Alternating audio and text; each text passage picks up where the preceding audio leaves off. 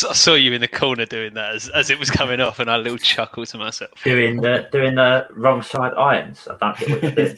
Yeah, not like that. Right. Welcome back to the Pretty Bubbles podcast, or the It's Coming Home podcast, whatever you want to call it these days. I'm joined by Matt and James, as the people on YouTube can see. Jamie is in Alton Towers with his girlfriend. I think it is his girlfriend, isn't it? But it's a poor effort not to be on the show. I'm not going to give him too much abuse. I think the technical term is victim, but yes, you're right. I'm not going to give him too much abuse this week because we annihilated him last week. Bless him.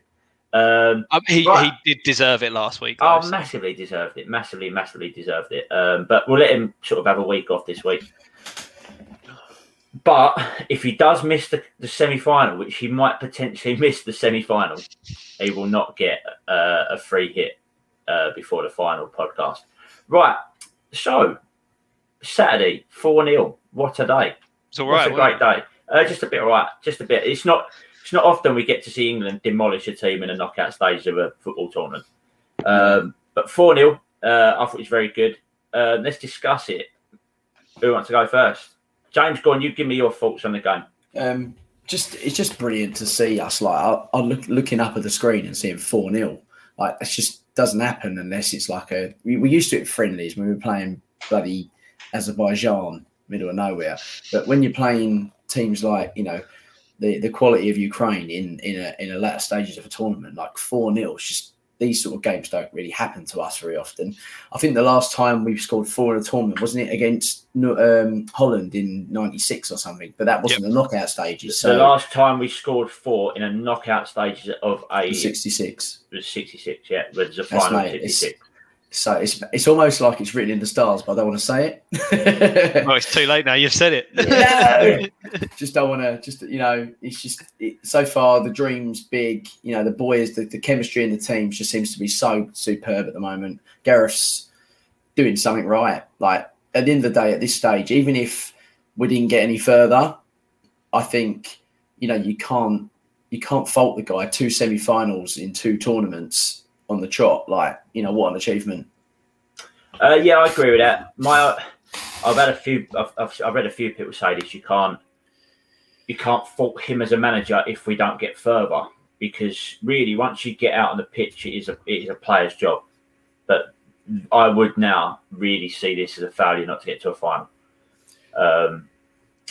Again, you can't blame him because he's got us however far, and anything can happen in a day, obviously. But yeah, I do now see if we don't get to a final, it is a bit of a failure for the team. Do you know what I think? What you're saying now, I actually agree with there quite, because I think given the team we've got, the run we've got, it probably is, and the quality we've got on our side. I think the only way we would probably be a little bit more lenient with that is if it was a penalty shootout, because that tend to be a lottery, don't they? Yeah, but. Yeah, I agree. The flip side of that is someone would argue that we should, a team of our calibre should win before you get to a penalty shootout. Be finishing it off before you have to worry about penalties. Yeah. The only thing you look at is, and I didn't realise how high they were. They are 10th. They are ranked 10th in the world. So they're no mugs. All right, they're missing probably their best player through something no one would have thought of, and it's probably spurred them on to even greater heights than where they thought they were going to be, because they lost the first game of the tournament. So for them to be where they are now is fantastic. And they're a good side. And we'll talk more about them as we go along. But yeah, for me, if we don't beat these, if this was a qualifying match, we'd win this no hands down. Like, no problem. Just to add as well, they lost their first 2 games of the tournament. 2 games. Because they lost to... The Finland game was obviously the first one. Yeah. Then they lost to Belgium in their second, and then they came second in the group with 3 points in the end. All second, third, and fourth in that group all finished on 3 points. Yeah, that's right. Yeah. So yeah, these are they're no mugs, but then we should be beating these. That's it. That's how I see it. Matt, talk to me about the game itself. It was, as James said, really, it's shocking to be watching England in the knockout game of a tournament. And normally you're sort of watching the clock and you're thinking either it's going so fast because we're chasing a game, or it's just like, well, there's half an hour to go and the game's already dead. we were sort of watching the game at the cricket club, and it's like you got to sort of 60 minutes when we've scored all 4 goals, and it's like, well, it's a dead game now. And you're just not used to that as an England fan. They were hurt when Krzysztof, whoever their centre half, had to come off injured. He was probably their best. Defensively, he's their most solid player, and especially from set pieces, which obviously we capitalised on in the second half with Maguire and Henderson's goals, both coming from set pieces. I think it was like before this game, 30% of our goals had come from set pieces in qualifying and the tournament, and obviously we've added to that with the 2 on the night. But I think in general, it was definitely the most dominant performance we've had, which doesn't really say much because it's the first time we've really, really taken the game to a team and put them to the sword. I think Kane was back at his best. That goal against Germany's obviously boosted his confidence, and scoring inside 3 or 4 minutes, whatever it was, is going to do wonders for your confidence. And I think it really showed when he had that left-footed volley. If that would have gone in, that would have been probably goal of the tournament. And it would have been a perfect hat trick if that went in as well, which is a shame. The thing for me, what you just said then about the early goal, right? Remember, we at the post or the woodwork in the first 15 minutes of all 3 of our group games. All right, and we've said, we've not looked great going forward, but if we score all 3 of those goals, each game's probably different because we settled down, we're 1-0 up, we'll create chances. Teams have then got to come and play differently at us. We'll probably look at it and go, fucking hell, we've scored like 4 goals more than what we had done at this point anyway. It's just, and again, if we don't score that, and it's probably lucky it falls to Harry Kane at that point. If it doesn't go in, it's probably it does. It's obviously a different game because you're not 1-0 up after 3 minutes. But you've got to think, goals like that just changes a game. And if you score early on Wednesday night, different game. Yeah, definitely. It just takes a weight off everyone's shoulders, and it would. I mean, I know it wasn't at Wembley, but in a game like that, it also just relieves the fans as well. So it just removes any real tension from the situation. I think Gareth Southgate again did brilliantly in terms of his game management. And even the players he started, like we saw Sancho come into the starting 11, he went back to the back 4. And I think we really saw this is where we've got that squad depth, and a team like Ukraine haven't. They haven't got that depth on players to bring in. They played 120 minutes in their round of 16 game, so they didn't really have the fresh legs to bring in because anyone that they're bringing off the bench just doesn't have the same quality as the players that they've got in their starting 11. So that's really what's done it for us as well. I think Sancho had a great game when he's come in, and first time he's really been called on in the tournament, and he offers something a little bit more different from the other players that we've played out on the right, whether it's Foden or Saka, in that he's right-footed, and he was staying a lot wider. And we played a lot wider in this game than we have done in the other games. I see that. I was just looking earlier. So in terms of the percentage that we played either down the left, down the right, or down the centre, this is the lowest percentage of play we've had down the centre of in terms of touches that we've had in the centre of the pitch. So it just shows that we were pushing them up and pushing them wide, which is what you've got when you've got natural sided players on either side. So I think that was effective.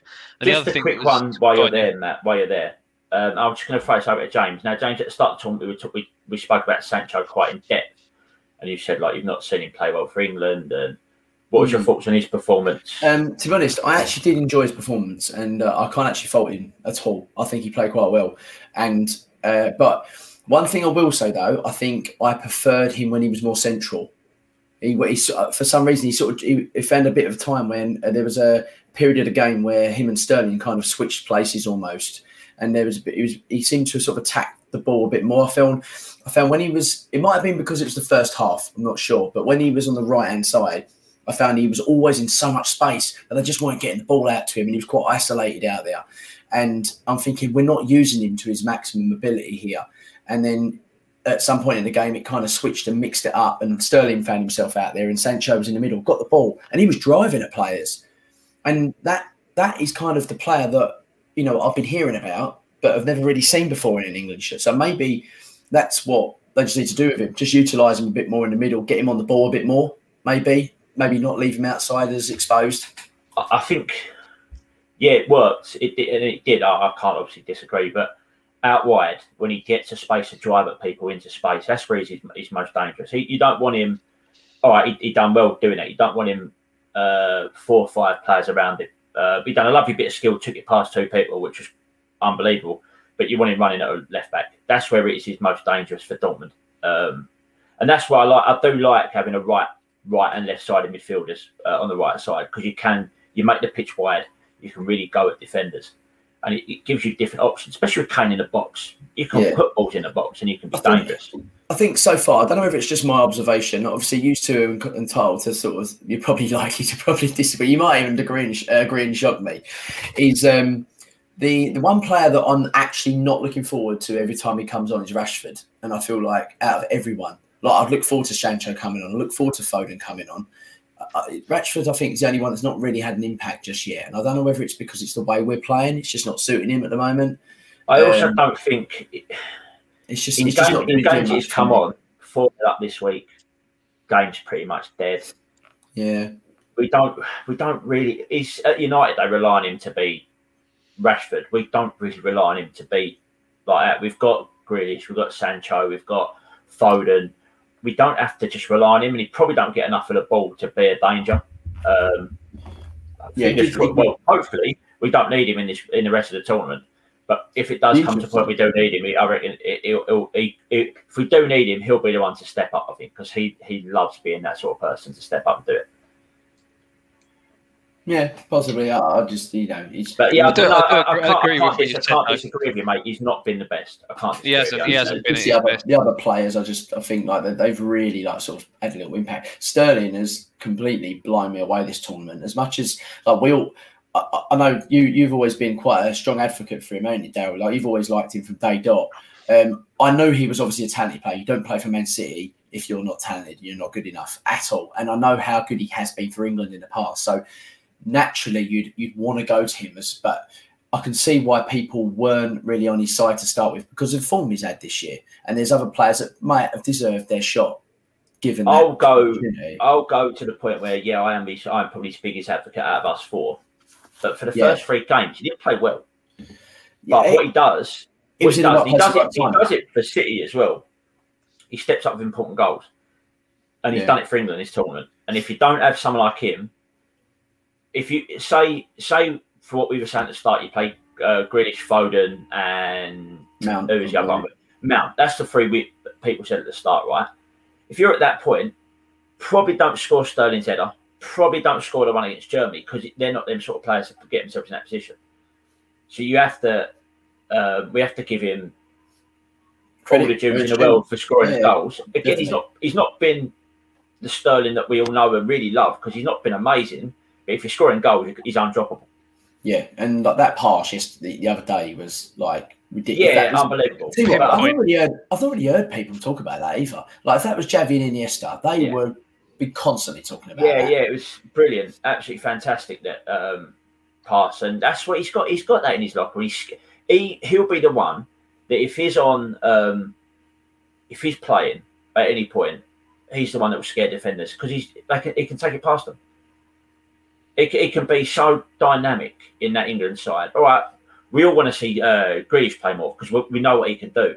But Sterling is the one in that side at the moment people will be petrified of because he's terrified. He will terrify defences with his pace. It's just he's unpredictable. So you don't. He's right. It's just a bit. This is because he's in a totally different league and a totally different player to Antonio. But he's unpredictable. Antonio scares people because he's unpredictable. Antonio has no idea what he's doing, so defenders have no fucking idea what he's doing. Do you know what I mean? Like that's how Sterling sort of is, but Sterling's a better quality than Antonio is. And West Ham fans might not agree with me, but he is. Sterling is a better quality. They should. If they don't agree, then but West Ham he's just outright biased. West Ham fans are a fickle bunch, as are England fans, and he's just a better player. That's it, and that's what he is. Couple of things I want to talk about before we move on.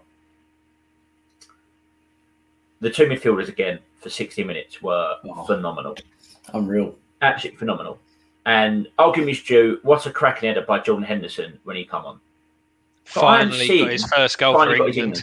I am seeing all over Twitter, all over social media, Henderson has now got a start for England. And I'm gonna say, has he fucked? Right? And I you two will agree with me because I know you God, both like. Henderson's a great player, right? We haven't considered the goal yet with two holding midfielders. Now, I wasn't a fan of two holding midfielders. Let's put it that way. I don't think anyone was, Daryl. And if they say they were, I think they'd probably be fibbing slightly. You know, Rice has grown into this tournament, completely grown into it. Against Germany, after being booked, he was phenomenal. 60 minutes Saturday, phenomenal. Phillips, I think his one bad game was the Scottish game where he just didn't look into it. Other than that, he's been unbelievable. Why change? And Matt, I'll ask you, why change a winning side? Or not a winning side, because we have seen him change a winning side. Why change a winning formula of that two holding midfielders?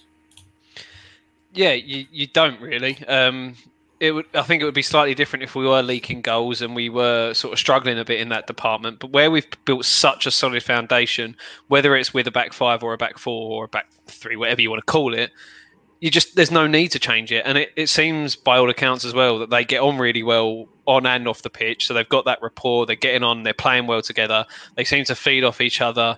There's no need to change anything like that. Yeah, you could bring Henderson on if you're chasing a game and you need a bit more control of the ball and you want someone who's going to spray a few more passes about. But as you say, I think Rice has really grown into this tournament as it's gone on. Like almost scored the other night with his absolute rocket that almost beat the keeper. And I think I don't see people seem to think that, oh yeah, he came on and he scored, that means he should start. There's no logic there. But just your central / holding midfielders aren't really there to get you goals, especially not in this system and this formation that we're playing. It's not as though you're like your Lampard and your Gerrards and they're there to make those late runs into the box and contribute with goals. We've got the front 4 or 5 there to do that. That's their job. We don't need our central midfielders to do that. So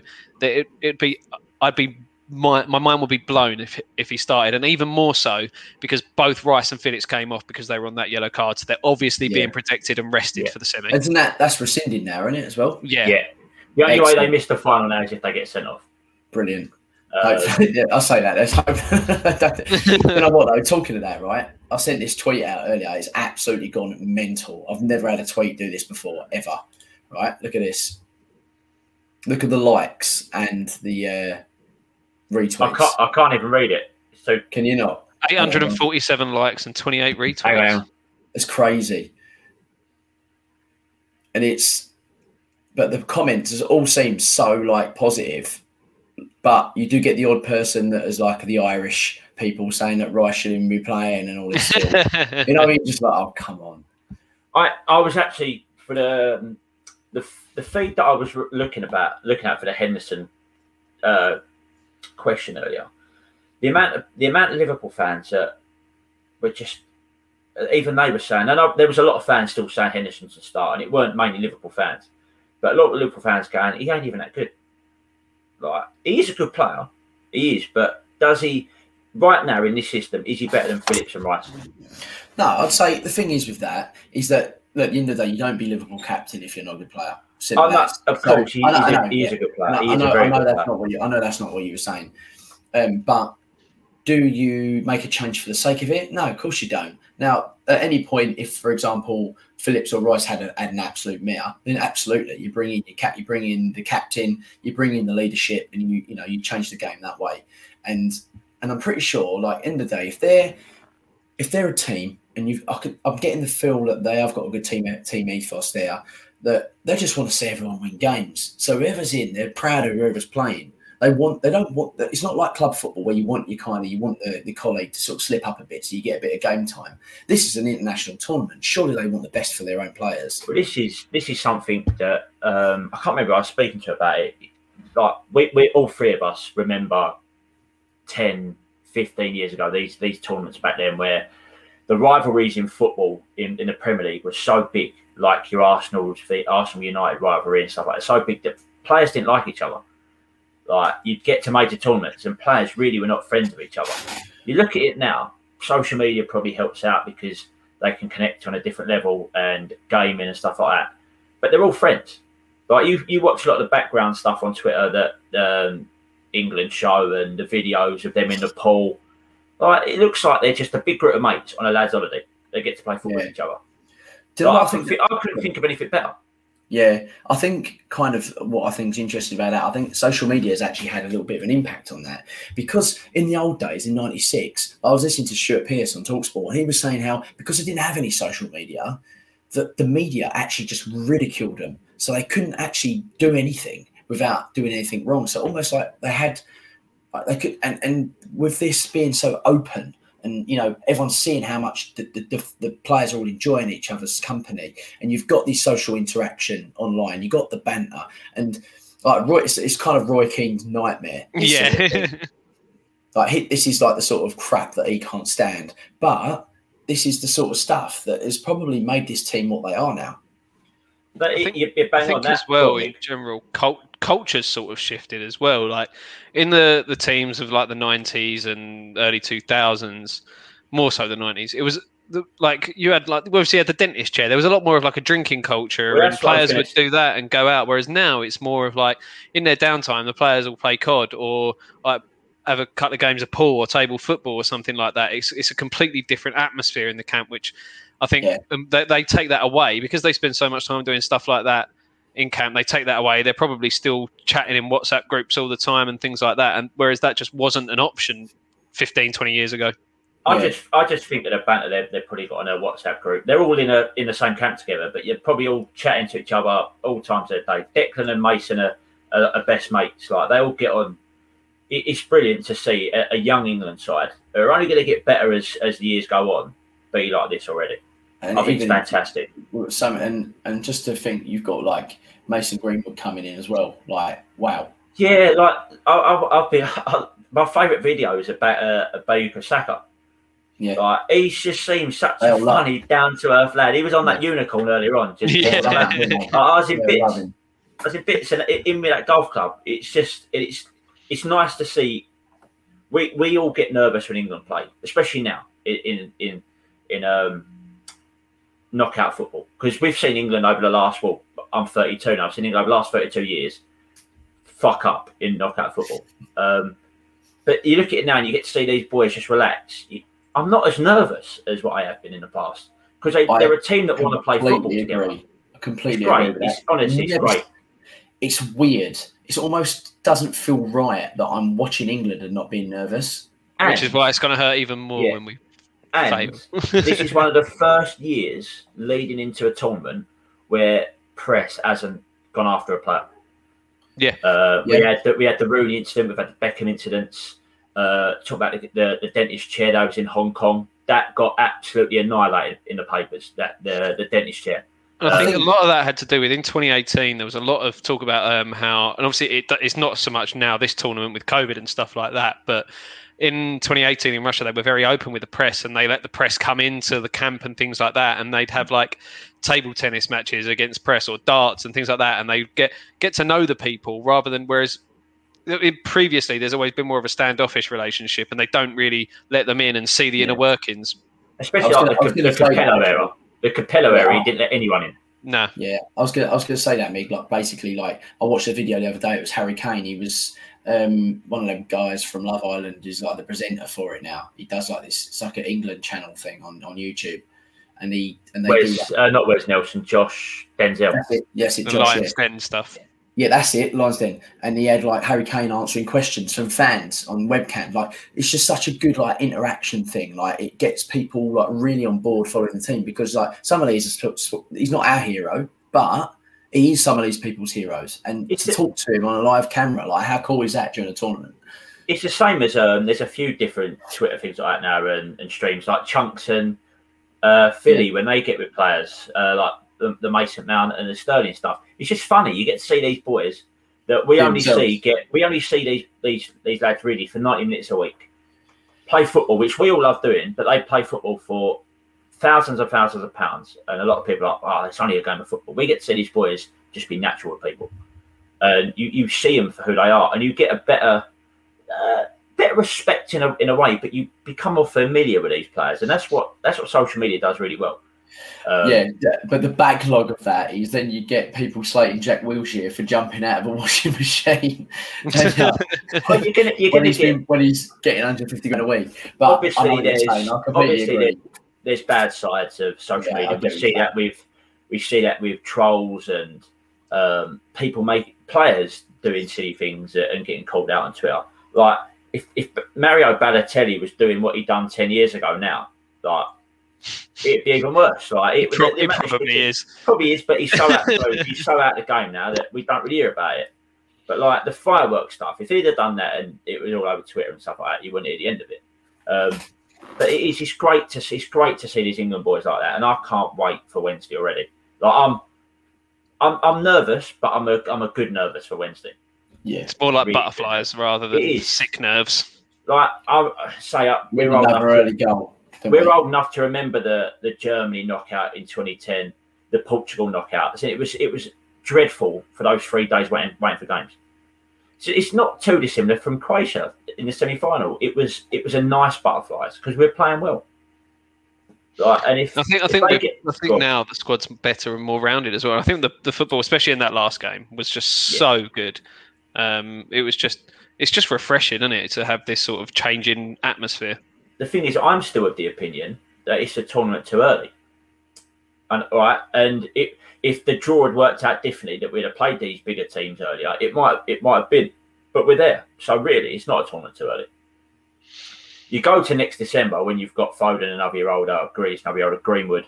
These players, we could be an even bigger force than we are now.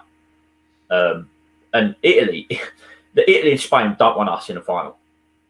Definitely no way. Especially, all right, it's Denmark. Denmark or us. Of course you want Denmark. But they would have looked at that and gone, please not England. Oh, yeah. You know what I mean? It's not often like we always, as a nation, naturally, we're a bit more pessimistic because of what we've dealt with in the last 50 years. So, going into these tournaments, we're always like second favourites. We're never ever favourites to win a match in the higher stages. I also think Wembley helps. Massive. It is huge. Wembley is a fortress for us, and it has been for years and years and years. And you can take this back to however far you go, but the last final that was at Wembley was 66. If fate, all right, it's not a World Cup, but it could be the second one at Wembley, we win it again. It could happen. And the fact that it's 60,000 fans on Wednesday night, that place is going to be electric. It's going to be rocking. Unbelievable. Like, I can imagine if we got an early goal, that place would be ridiculous. Like, I could have gone down the end with Matt and that. There's 30 of us, 30 from my Saturday football team, going down the courthouse. We've got one area. That's a big squad. That's 30 of us on a Wednesday night. That is going to be like the atmosphere just in a pub's going to be amazing, let alone at the ground. All right, you've got hopefully that if England go out, they've done me proud. It'll be a failure, but they've done us proud. They've given us something to enjoy in a real shit period of life, really. So we've just got to go over it and fingers crossed for the boys on Wednesday night. Right. Yes. Anything else you want to discuss from Wednesday? I just want to throw one thing out there, and it's this is the game where we've spoken about in previous games. We've sort of let the opponents have the ball a lot more, and then we haven't really pressed. This was a bit of a change of tact. And I think it probably comes down to the fact that, again, that they don't necessarily have the players with the ability of the ball at their feet, especially across their back line and in the centre of midfield until it gets to Zinchenko. And also the fact that they were tired from the previous game. So I was reading that the average progress per possession in yardage for the opposition in our games this season, Croatia was 20 yards per possession, Scotland was 26 yards per possession, Czech Republic 17, Germany 20. In the last game, it was 11 yards per possession. So we just did not give them any time on the ball. We hounded them, we pressed them, and again, that's where that Sancho and Mount, two players that are higher up the pitch, were really doing a lot of that pressing. That is one thing that I will give credit to Rashford for. When he came on, them four boys up front, they and half pressed that defence right in that final third. And that's what you get, and it just shows, I think, Southgate again with he's so tactically flexible, and he's willing to do what it takes to win a game. We'll change it. I was reading, I think it's like 35 or 36 matches in a row now that England have named different starting 11s. We haven't named the same starting 11 for years. And it's whether that's, sometimes it's injury, sometimes it's just who's available and who's in form. But a lot of that is going to be who do you match up against in the opposition, how you're going to play, and you've got to play the players to sort of carry out your philosophy. I know you can't sort of compare the two because one's international, one's club manager. But Pep is very similar. He very rarely keeps the same 11, and he changes it for reasons, as you said, tactics, matchups. I'm pretty sure he does it just to fuck over fantasy football managers. you're probably not wrong with that either, but he matches up. They're so, and for Premier League teams as well, you have very little time to obviously turn around, and they do a lot of their work. England, you get a lot more time to look at you playing against. Obviously, not in major tournaments at this point, but they're not silly. They'll have people doing all the homework. They'll be ready for Wednesday night. They'll be fully ready. And your stat there wouldn't surprise me if it's around about the same thing Wednesday. They'll get after Denmark early doors. They won't let them play football because that's where Denmark get dangerous if you start letting them come forward. Defensively, I still think they're a bit shoddy. Just get at them early, and we'll do them. Right, let's go to a break, and we'll come back and we'll discuss Denmark Wednesday night at Wembley.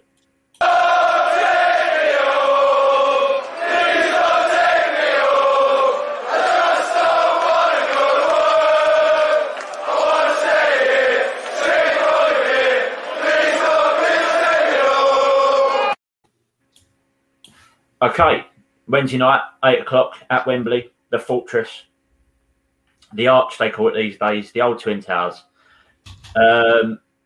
Thoughts? Should we do Matt's stats first? Is he ready? No. I've got it again. Stats. What a day! Done him, absolutely done him. 2 in a row as well. So yeah, the head-to-head a little bit more. So I'll let you actually have guesses this time, seeing as there's a few more fixtures. We played each other 21 times over the years, going back to the first fixture in September 1948. So out of those 21, how many have we won, Daryl? 11. That was my guess. I'm going to go 12. It's 12. It's my first ever victory. Yeah, won 12, drawn 5, lost 4. The thing is, we were really dominant in those early years.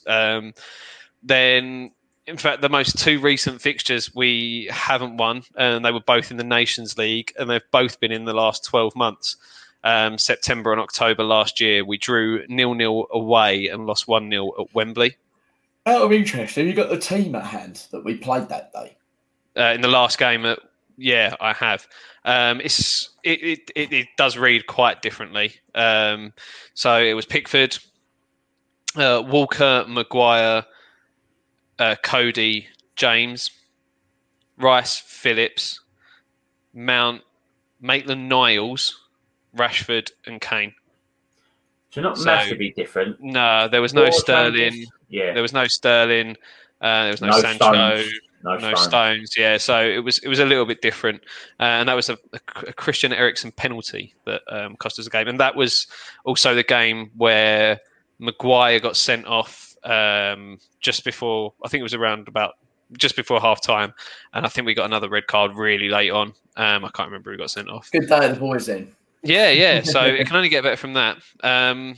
Last time we played them at the Euros. We actually played them at the Euros in '92 when they won it. They won it. They won a lot, yeah. Yeah, and that was a 0-0 draw there. That was in the group stages.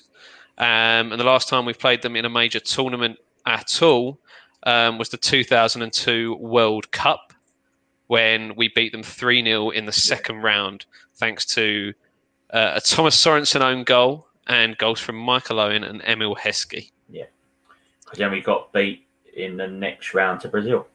Yep, exactly. Yeah. So, right, is that the end of your stats, Matthew? That is the end of my stats. Although I will throw out one more, just a general one. They've scored the most goals at the Euros so far. They're on 11. Fair. Yeah, they did. But they got 2 at the weekend. Where they get 4 the other night. 4 in the round before. Yeah, fair play to them. They had to score goals, obviously, to get through the group as well. In that last game. So fair play to them. Right. That only counts in 90 minutes. Sorry, I'm not because otherwise Spain would have scored more because of their extra time goals. Yeah. So Wednesday night, obviously we're all very, very, very ready for it already. I've got another 2 days to go for yet. Today's been the longest day of my life. Although at least tomorrow we've got the other game. Yeah. to watch. Yes, and which will be a good game. Should we quickly discuss that one first?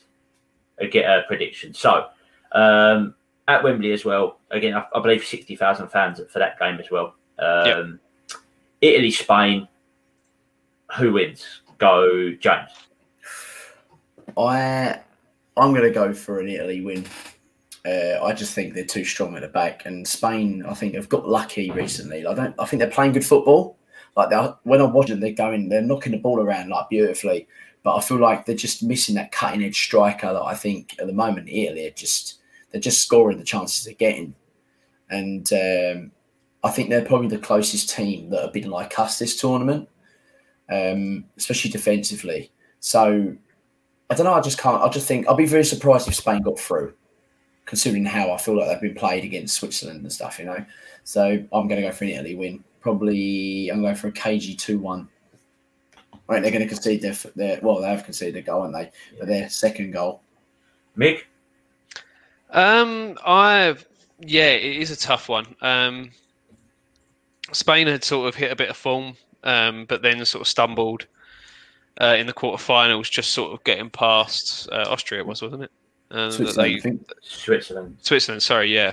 So they sort of struggled a bit, and Italy. I mean, Italy were just it was proper old school Italy shithousery. Yes. That got them past Belgium. I read it for the last 21 minutes of the game, the ball was in play for 9 minutes. That is just. There was one point when they had Belgium had a free kick about 35 yards from goal, and Berardi just charged it down. And I think it was Berardi anyway. And by the time the free kick was taken, he was about 5 yards away from the ball. So they had to pull it. He got booked. They put it back to retake the free kick, and then they made a sub before they could retake it. And you're just like, oh my, that is just. Yeah. It's so bad. You've got to appreciate how just over the top and ridiculous it is. But I just think they probably got too much. Like James said, Spain just seemed to not have that real focal point of the. I know they had like the last game of the groups, and then the Croatia game where they scored 5 in each, but they've had to create a lot of chances to score those. Their XG is like well over what they've actually scored. They've created so many chances that they've wasted, and Italy will punish you if you do that. So I will put my neck on the line and go for a 3-1 Italy win. Big score. I hope more than anything that Spain somehow get a result, because Italy, as you said, Italy look like the old Italy. If they go 1-0 up against us, we won't get back into it. And I trust our team to get back into games. Italy just don't allow that. Don't allow that to happen. That's what Italy are like. That's what Italy have been like for donkey's years. Spain have enough to score goals against them. We've seen that they've got enough to score goals against them. It's can they finish their chances?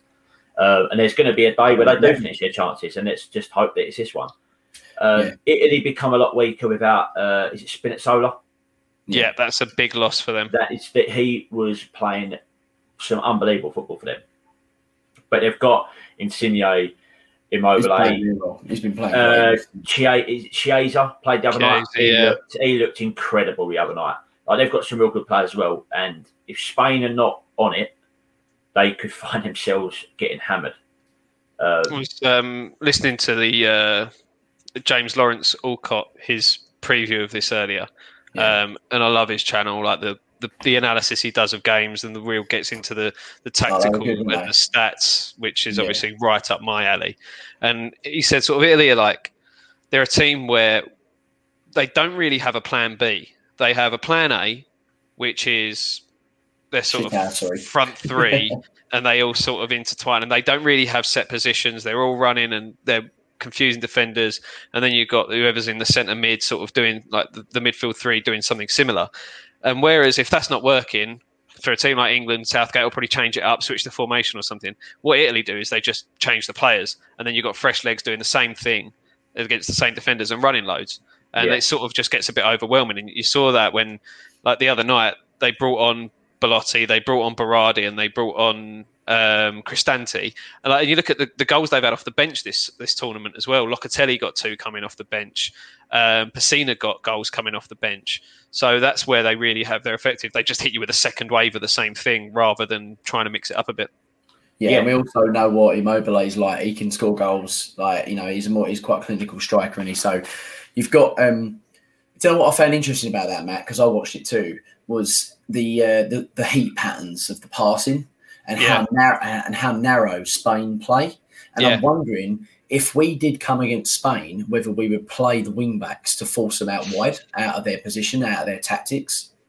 We'd probably have to try to. That's what they'd go for, I reckon, because like you say, they're so narrow with their sort of they have Busquets, Koke, who's come back in.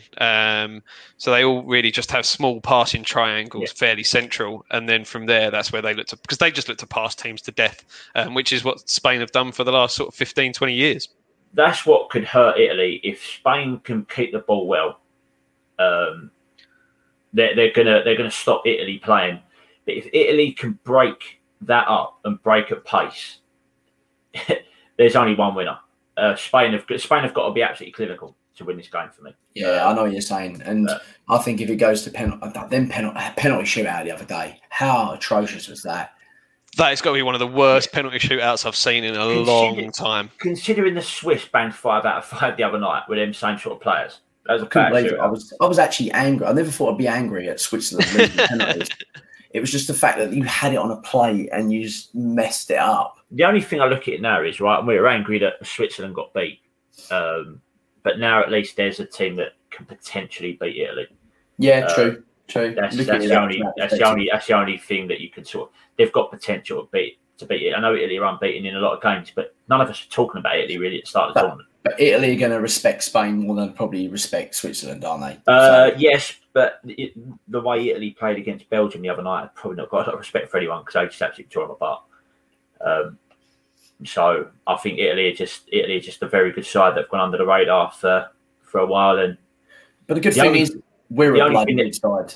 Oh, without a doubt. The only thing that you look at Italy, their front sort of 7, 8 players, whatever you want to talk about, are young, got a lot of future in them. Their 2 centre halves are old blokes. Potentially, probably their last tournament, they might get to the World Cup if they're picked. But they're still unbelievable. But you can get the beating of them if you get it right. Yeah, that's the good thing about the World Cup. The World Cup is literally only next year, so they've probably got more chance. Yeah, obviously they've not conceded many goals and they've been very good. But I can see Kane and the likes of our players really getting at their 2 centre halves if we can get in the game. But that's for next podcast if we get there and if it get there. Right, England. I'll ask the question first. We should win. Matt, are we going to win, and how do we win this game? Of course we're going to win. Why would you even ask that question? Oh, yeah, because we're on a podcast. We have to talk about it. That makes sense. No, yeah, we should. There's no reason, again, we shouldn't win. Wembley's a massive factor. You're going to have 60,000 fans there, the vast majority of which are going to be English and getting behind the team. Don't get me wrong, the way they recovered from the opening game and everything that's happened with Eriksen, they deserve so much credit for the way they've come back since then. Just about getting through the group stages, and then they really sort of have found their form from there. They're probably going to go with a back 3 and wing backs. That's what they've been doing for the most part. And is it Marla or Mailer? I'm not sure exactly how you pronounce his name. At left wing back. He's looked really good. The ball he put in with the outside of his right foot for their second goal against the Czech Republic was just incredible. And he's got 12 carries into the penalty area, which is more than anyone else at the Euros this season. So it's going to be interesting to see how we keep him quiet. It's going to be interesting if we go with the back 4 again.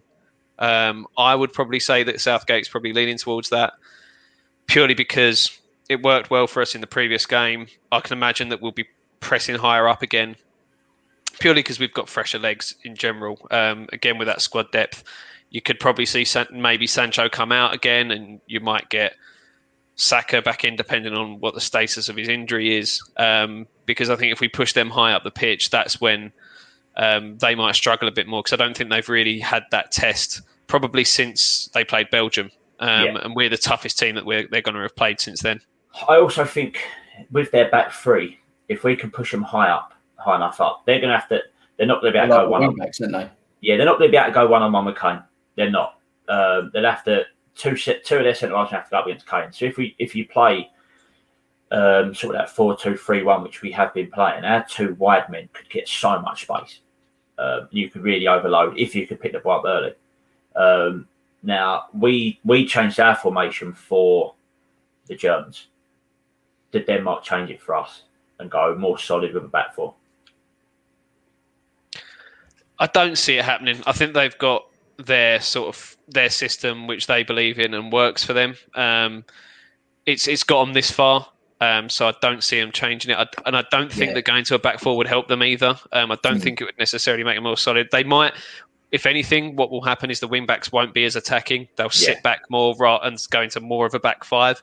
But then that's when we would look to have to press them as high up the pitch as possible, and like get recoveries in their defensive third. Like if you can win the ball high up the pitch with all of your front four pressing, then you're going to get chances.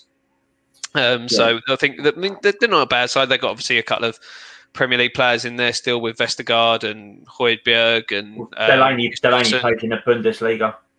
So they've got some talent in there. But again, I look at 1 to 11. Who's going to get into the England side out of that? The only person I'd probably argue the case for is Kasper Schmeichel. And other than that, I don't think anyone else does. Højbjerg plays for him, doesn't he? I'd say I don't think he gets in over Rice or Phillips, especially the way they're playing at the moment. No, I think we'd probably pick him, that sort of calibre of player for the squad. Definitely. So, but that's another thing. Like that's leading what I was going to say. Like who would you replace any of their players with in our team? And probably none really, apart from maybe the ones we just mentioned. The only one that would sort of get close would have been Eriksen, but obviously. Yeah, and Eriksen is another squad player. Yeah, definitely. It'd definitely be in that rotation system for us, probably 100%. But that's another thing. Like that's no disrespect to them either. Like they are a good bloody side, and they've got that. You've got the passion behind. Like remember, every other nation except England will be supporting Denmark in that game. We've got no allies in this world, so the only thing we've got going for us is our momentum, the skill and ability that we've got in our squad, the talent, and also the crowd. We're going to have that massive, big impact to that Wembley crowd. And if we get on top of them early doors, we get another early goal, we set all the nerves, they're going to have to come out at us. And that's when I think our players, like your Rashfords, like your Sterlings, like your Grealishes, they're just going to feed on that open space. Kane's going to have a field day if that's the case. And let's just hope that, we are solid again at the back. But I've got to look at it from their perspective, right? They're going to look at us and think, right, how the hell are we going to break this team down? They've not played a team like us except for Belgium. So how are we going to get through these guys? And like you said, the way they're going to do it is probably stick to their strengths, Matt. And they're probably going to keep the same system that they know. A bit like what we do with West Ham. We know how we can beat bigger teams. We normally set up that back five. And they're probably going to do the same thing and maybe try and catch us on a counter-attack or something. But it's interesting. It's going to be interesting what Southgate does, because I think we've all seen both systems work really well, and we've just come off the back of a 4-0 win. Is it a good idea to change it? Probably not. The boys are probably professional and good enough to change it if they want to. But I do think you've got to go with what I think. We've got to attack them. We've got to go for Jaguar. The only change that gets made is Saka for someone. Yeah, and that's the only change, because Mount plays not Saka, sorry, Sancho out for someone. I don't know if potentially Saka comes in because there's 4 or 5 that could come in. I'd personally stay with Sancho, but then Saka did put a foot wrong in the 2 games that he played either. You might potentially say Saka for Saturday against Italy. He preferred him against the 2 bigger games. It's the final on Saturday now. Sunday. That's good. I wish it was Saturday. I wish it was Saturday, because then I wouldn't have to worry about going to work hungover Monday morning. God, you're all over the place here with your days. I'm all over the gaff, mate. I'm all over the gaff. So funny. My the friend's house I went round. Like I've been round there for every game so far, right? And the one game that Emma came with me round there, we drew 0-0 with Scotland, right? So Rick was like, "No, you need to stay at home now. You're bad luck." So we obviously come back. We had the 2-0 win against Germany, and then we had the 4-0 win last week, and I was like, "Do I invite Emma around?" He said, "Don't you fucking dare invite Emma around. She's staying at home, mate. She's not even coming around here in this house at all." It's Love weird because like Steph comes out for anything, like she'll come watch it. But this week on Wednesday, after lads have got their girlfriends come with them, because now it's at this point. It's an England thing. You're into it. You want to watch it. Like my old man's staying at home to watch it with my mum, because obviously she's watching now as well. It's not just a lads thing anymore. It's a full wide country thing. Everyone's jumping on the bandwagon, aren't they? Of course, we've been there from the start, but it's good to get people like that. People are buzzing for it, and just fingers crossed the boys can do it. I was just looking at the XG for both teams so far. So Denmark's XG is the second highest in the tournament after Spain. Spain's is miles ahead. They're on 14.4, and Denmark are on 9.1, and ours is 5. But the XG against ours is 3.1, which is the lowest of any of the teams left. The only two teams that have a lower XG against than us this tournament are Scotland and Netherlands, and one of those went out in the group stage, and the other one went out in the round of 16. So it just goes to show how little we're giving away in terms of chances. Like the other night, the only real time that they caused us any problems was when we tripped ourselves up again when Walker sold stone short and Yaremchuk got through, and that was really the only thing Pickford had to do all game. So we're going to have to break them down. We should really be building off that solid basis that we've been doing so far. It's really presumptuous of me to say this, but I just can't see a way that we don't make the final, and we should have that confidence now, and it feels really weird to say it. Yeah, I think the only way we don't make the final is probably penalties, and I don't want it to get to that stage because that is a lottery. I fancy some penalties as well. I really do. The only thing they'll have with them on penalties, they've got Schmeichel in goal against penalty takers. He's probably watched on their iPads probably every week for the last 2-3 seasons. But our boys got so much confidence. I fancy some penalties. I do. I don't think I have a problem with that. Yeah. Pickford's a good penalty goalkeeper, isn't he? He is. He's a very good penalty goalkeeper. I just don't want penalties though. My nerves wouldn't be able to take it. Imagine that Colombia game, but about 10 times worse. And a semi-final, No, definitely don't want penalties. Right, give me a prediction, James. I'm going to go for a 2-0. I'm going to stay positive, and I think it's not going to be easy, and I think the goals are going to be quite far between. But I'm going to go for a 2-0 win. Come on, England. Mick, give me a goal scorer, James. Sorry. I'm sorry, goal scorer. I'm going to go for John Stones to get the first goal from a corner. Blimey. That is a bold prediction. Yeah. Mick, talk to me. 2-0 Stones. Sorry, I'm just making notes of your prediction. It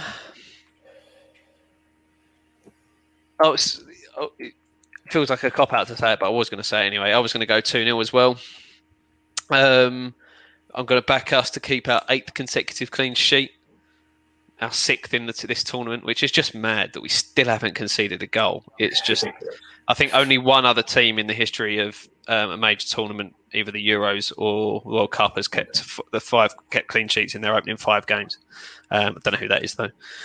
So they just dangled a carrot there, mate. Yeah. Go and figure it out for yourselves. I don't spoon feed you everything. I'll go with 2-0. And I'm going to go with the main man, Kane, again, who will, if he does score, he will equal England's top scorer in tournament football. He's currently on 9, which is level with Alan Shearer and 1 behind Gary Lineker. Nice. I like that. I'm going to go 3-0 England. I think we're going to score early. We're going to be ruthless. I'm going to go with Sterling to score first, and we score early, and we're just dominant again. I think that's how I feel with this England side at the moment. I just think it's going to bite us in the arse. We're all too confident. Like it's fully going to. That's been West Ham fans though. It's built in us. Wednesday night's fully going to ruin my life like next week. But I'm confident. The boys are confident. Let's fucking do it. Bring on Wednesday night. I'm just imagine the scenes on Sunday if we're there. I'm going to be a nervous wreck Sunday if we get through. It's the first time I've ever experienced, or any of us have experienced a final with England in our lives. I'm going to have to start drinking about 8 o'clock. You won't in the evening kick off? Just get up and have a beer. I'm going to have to do that because I'll be in absolute tatters otherwise. It's going to be one hell of a day. Let's put it that way. If we get there, let's just get through Wednesday night first, and then we can talk about what the boys can do from there. So I think that's it from us. As you said, Jamie will do his prediction with the boys as well. We'll at the end of the tournament we'll put a list up of who done well, and I think Matt, you're leading with me just behind you. Is that right at the moment? Yes, it is.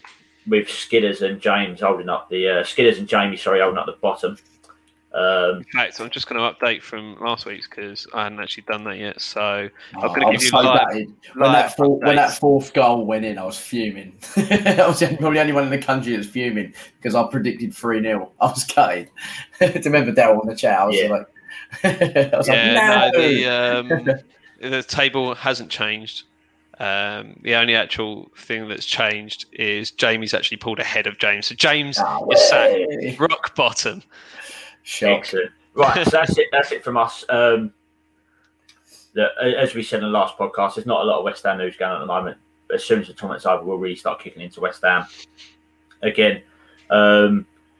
There's pre-season friendlies, I believe, next Friday. I believe we start. They're up in Scotland now, aren't they? I believe it's actually the 9th. Sorry, I believe they played Dundee on the 9th. There's some really good pictures on West Ham's Twitter in the last couple of hours. They're running on a misty beach this morning.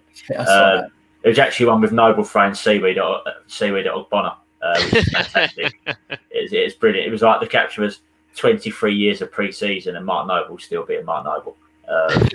Fantastic. And his last pre-season as a West Ham player. Yeah. So it's good to see it again. Good to see them boys enjoying it, obviously, without Declan up there and without Thomas and Vlad.